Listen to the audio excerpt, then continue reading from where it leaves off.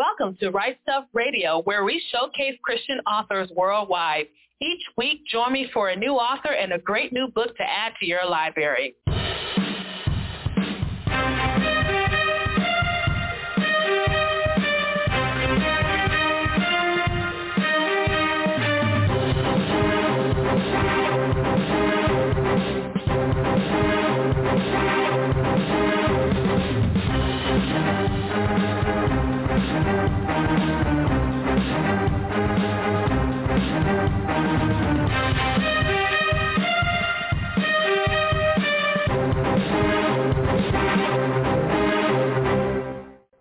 Welcome to The Right Stuff. I'm the Queen, Parker J. Thank you so much for joining me. Today we're going to be talking to my returning guest co-host and contributor today, Guy Stanton III. We're going to be talking about his book, The Blacksmith's Daughter. It's available for free today, so make sure you go ahead, download your free copy, and it's only going to be for today. You don't want to miss it. Make sure you download it today. I thoroughly enjoyed this story. It takes place in a dystopian future, but it's more to that than just it being dystopian. There's a lot going on.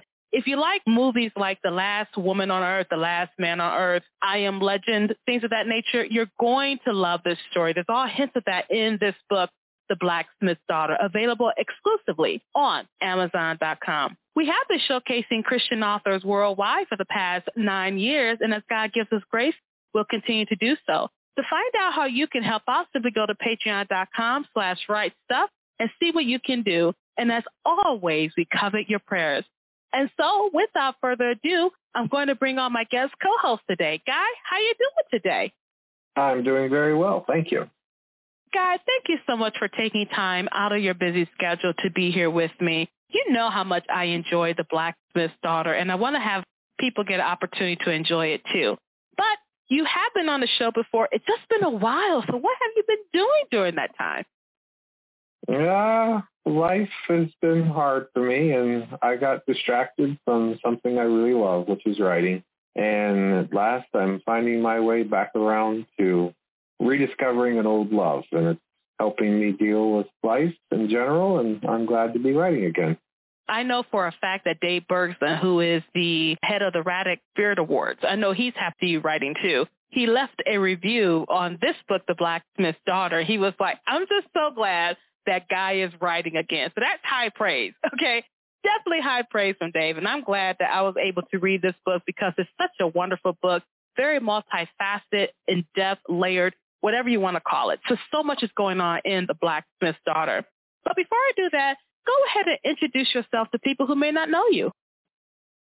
I'm kind of a quiet, introverted type, but I have a very vast, rich inner world, and I discovered the ability to be creative through writing, and it's led me on many journeys, and it's helped me deal with issues that both I had to face as well as my love for others. It's helped me address issues that I see other people struggle with, all in the framework of a fictional setting. And I love the ability that writing has given me to affect the lives of others. But at the end of the day, I kind of come to realize that writing has been essential for me just to reflect on how to live life better myself. And so at the end of the day, I'm just somebody who wants to help others and experience adventure on my own as well.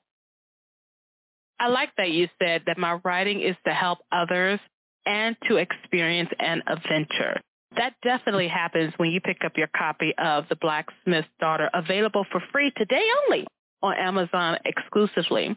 What I like about The Blacksmith's Daughter is that it starts from current events, and you go through a fictitious timeline, but it's not quite fictitious because the events that happened earlier on throughout the centuries really did happen.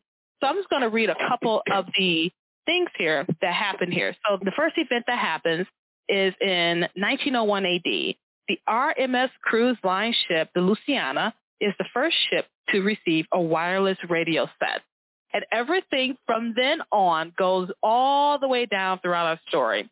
What were you trying to evoke with the reader as you create this timeline? I was trying to evoke just how literally off the scales. We have gone from rudimentary communication in just basically 120 years to the fact that one of the last parts of the timeline is an actual scientific study where it says that people, if they think they've lost their smartphone, the moment of panic that they experience is a life-death experience just because they lost their smartphone. And that's happened in 100 years. We've denigrated that far to where we were so attached to the technology within that time frame, completely addicted to it. And that's not a positive thing, in my opinion. I wanted to build a story that showcases how we've sort of left behind living naturally for an augmented reality that isn't real, and it could end up hurting us. A little bit of it goes into it. Also, I like how you show the fluidity of how our technology is totally integrated into who we are as people, because that also affects us. And this is a tangent thing you explore in The Blacksmith's Daughter. It is not by any means overt, but those of us who like to read between the lines, they'll definitely see that tangent of how integrated our technology can be to the point where it can, quote unquote, overthrow us. So in 2022 AD, study shows that the average smartphone user experiences a near-death experience when they think they've lost their phone. And then we go back on into this fictitious timeline. We have in 2059 AD, only the ultra-wealthy are able to afford the remaining fertility services in order to achieve a successful full-term pregnancy. Now, what has happened from 2022 to 2059? Basically, this isn't just fiction. We're having horrible issues with fertility in the world right now. Everybody's constantly being fed a line that there are not too many people in the world and we're running out of resources. But in reality, there are not enough people to replace the people who are dying, and there are plenty of resources. And the issue becomes that you have to accept there are forces behind the scenes that do not like humans. And eventually, these issues keep compounding, and they become expressed in the sense that women can't even become pregnant because of a myriad of reasons, from the food we eat to the environmental toxins we produce to the spiritual sense that men and women are even being led to not even be attracted to one another anymore. And I think we can see that in our life right now. And so I extrapolate that out. And then you bring in the aspect of artificial intelligence, which to some extent has figured out on its own that humans are not in its best interest. And so it's got its own agenda. And you get into the aspect of basically humans are the problem instead of the way that God created us to be the dominion over creation. A creation of man's making has decided that it needs to have dominion over its own creator. And so therefore we get into the artificial intelligence's plan to basically render that control over humanity. And I'm not going to spoil it any more than that. But that's essentially how we get to the point where it's pretty hard to have a kid in the not so distant future.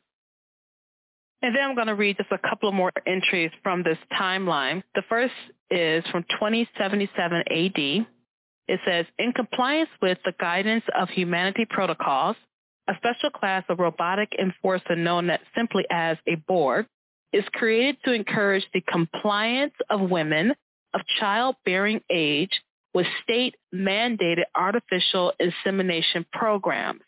Female-only offspring are to be accepted as an approved result.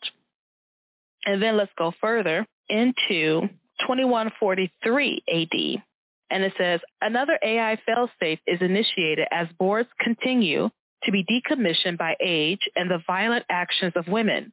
All colonies are to be eliminated in order to stop the threat that women pose to the system if not properly managed.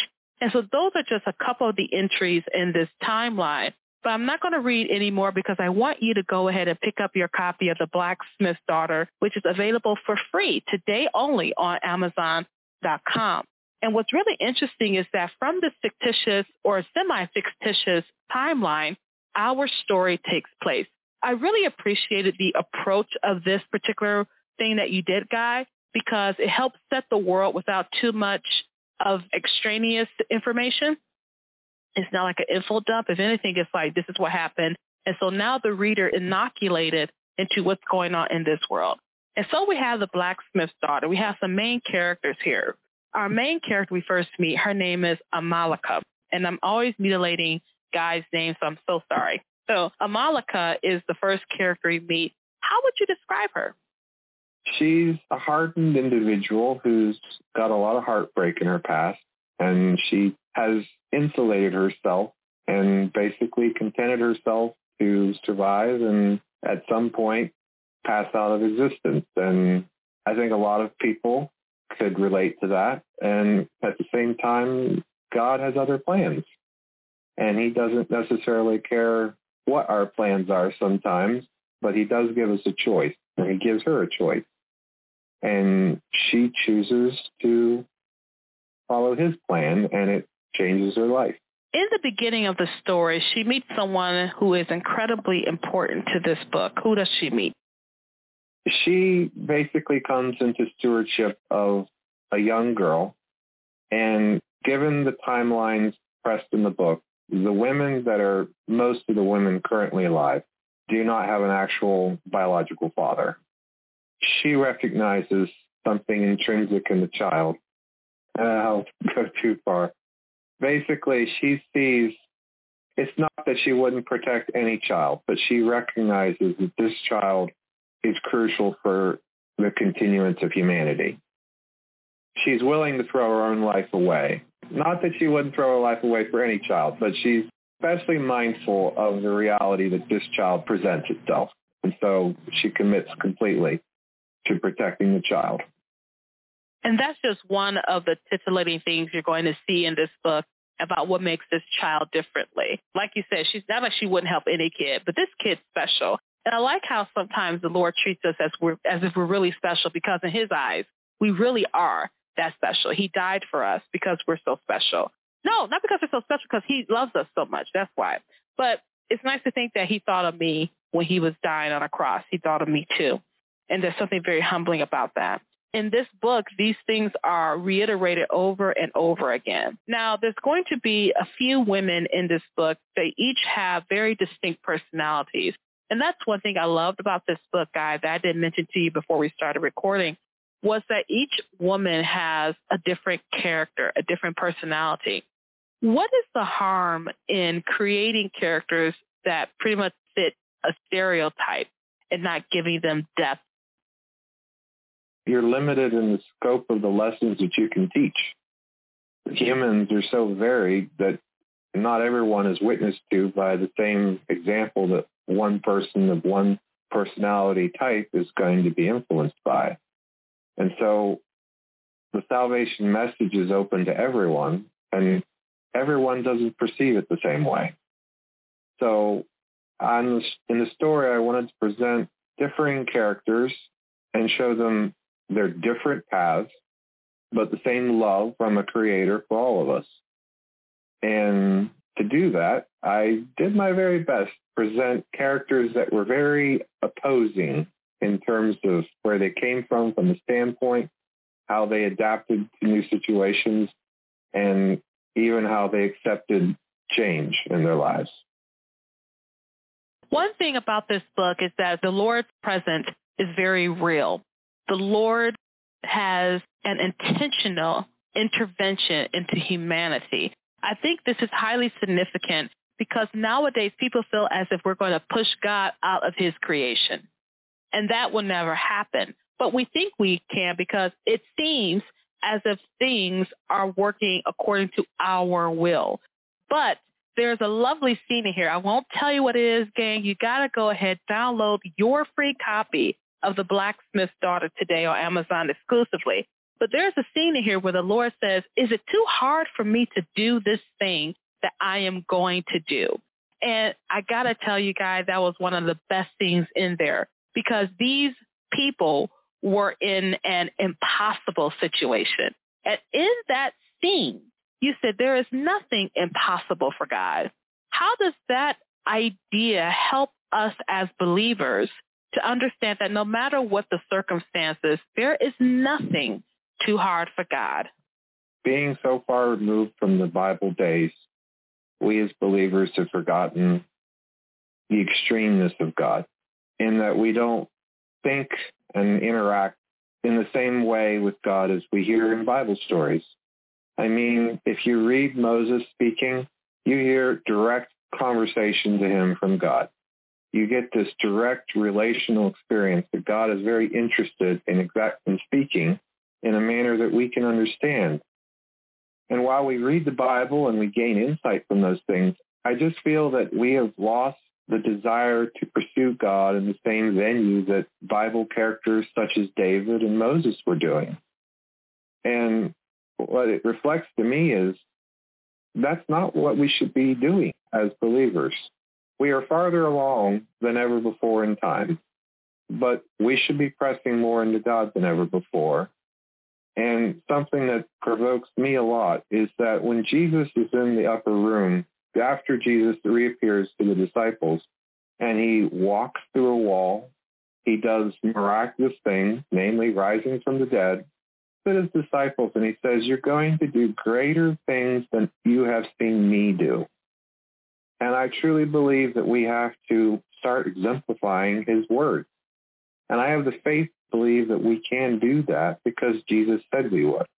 And so that is why I write in the sense of God directly interacting with characters in this fictional story, in the sense that I think it's the way all of us should be doing more.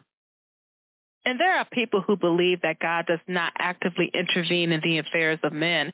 But one thing this book shows that I think is reflected in real life is that if we truly are seeking him, he is going to find us. He already knows where we are, but he wants to see what are we doing with that as well, I think. I may say it wrong, Guy. If I said it wrong, go ahead and correct me.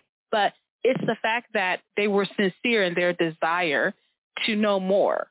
But he did show himself in a very physical, real way. And I believe wholeheartedly that because we've become distant to that, he can't do these things as we want him to do. But then we may hear this extraordinary story, and we find it so difficult to believe that he can work that way because we come to expect less of him. Yeah. And I love how in this story you really highlight that he intervenes through us and in us to enact his will on the earth. So I love how you put that in there. And there's some more things in this story that I know you're going to enjoy. One thing I know you're going to enjoy is the romance of it. There's a lovely romance in this story. It takes place a little bit later, but there's also love. And there's sister love, there's mother love, and there's also love for each other as brothers and sisters in Christ. There's the love for the Savior and just gratitude for what he has done for them. And throughout this whole book, it's all about how God loves us. Why is that such a significant portion of this? I think love is at the heart of everything. It sounds simplistic. God is love. And God said that we're not known of God unless we have love in us. And in the day that I'm currently living in, I see example time after time that love is growing cold in the hearts of people. And I don't want that. And I truly still believe that if people see love and love others in meaningful ways, that there can be a turnaround in the hearts of people. And the only way to do that is through love. And that's God's love. And that's why I believe love is, as simplistic as people have made it sound, it's still the most motivating factor that can change a human and turn a life around and create and do the impossible. And that's my 2 cents on it. I loved it. And I loved how this, what you just said, is reflected in the book, The Blacksmith Daughter. Love changes things and motivates people and changes how they react.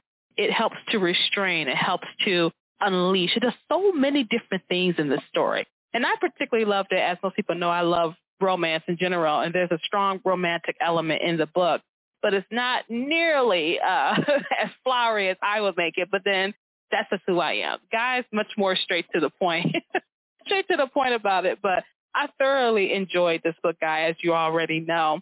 And as we get close to the end of our show today, what other projects are you currently working on? Are we going to see a sequel for The Blacksmith Daughter, a prequel? What's going on? No, I've written 2 books this year, and that's 2 more books than I've written in 4 years. And the first book I wrote this year, Dissonant Times, basically got me back into the habit of writing. And then this book occurred on a whim and a wild thought, and I went with it, and I loved where it turned out. And I've learned to basically change course in midstream necessarily and write whatever's being led me to write. And I had a plan to write a different series, more traditional Western romance type series. And now that's shifting to a much more epically proportioned standalone book that I've had on the drawing shelf for a long time. I actually had thousands of words written down already. And through the course of time, which never happens, and I protect my unwritten manuscripts very strenuously, I've lost all of those thousands of words that I wrote for that storyline, which really destroyed me and made me very angry.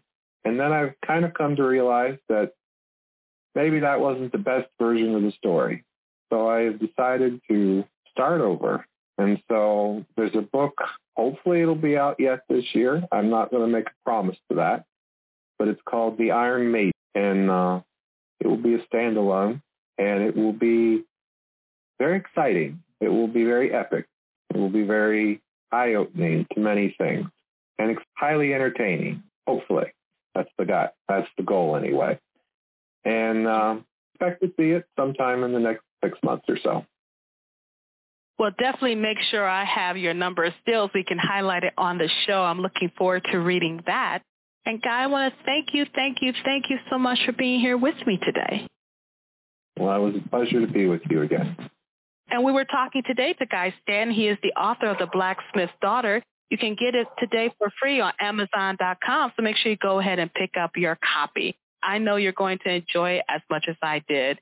Thank you for joining me for this edition of The Right Stuff. You have a wonderful, blessed day, and God bless.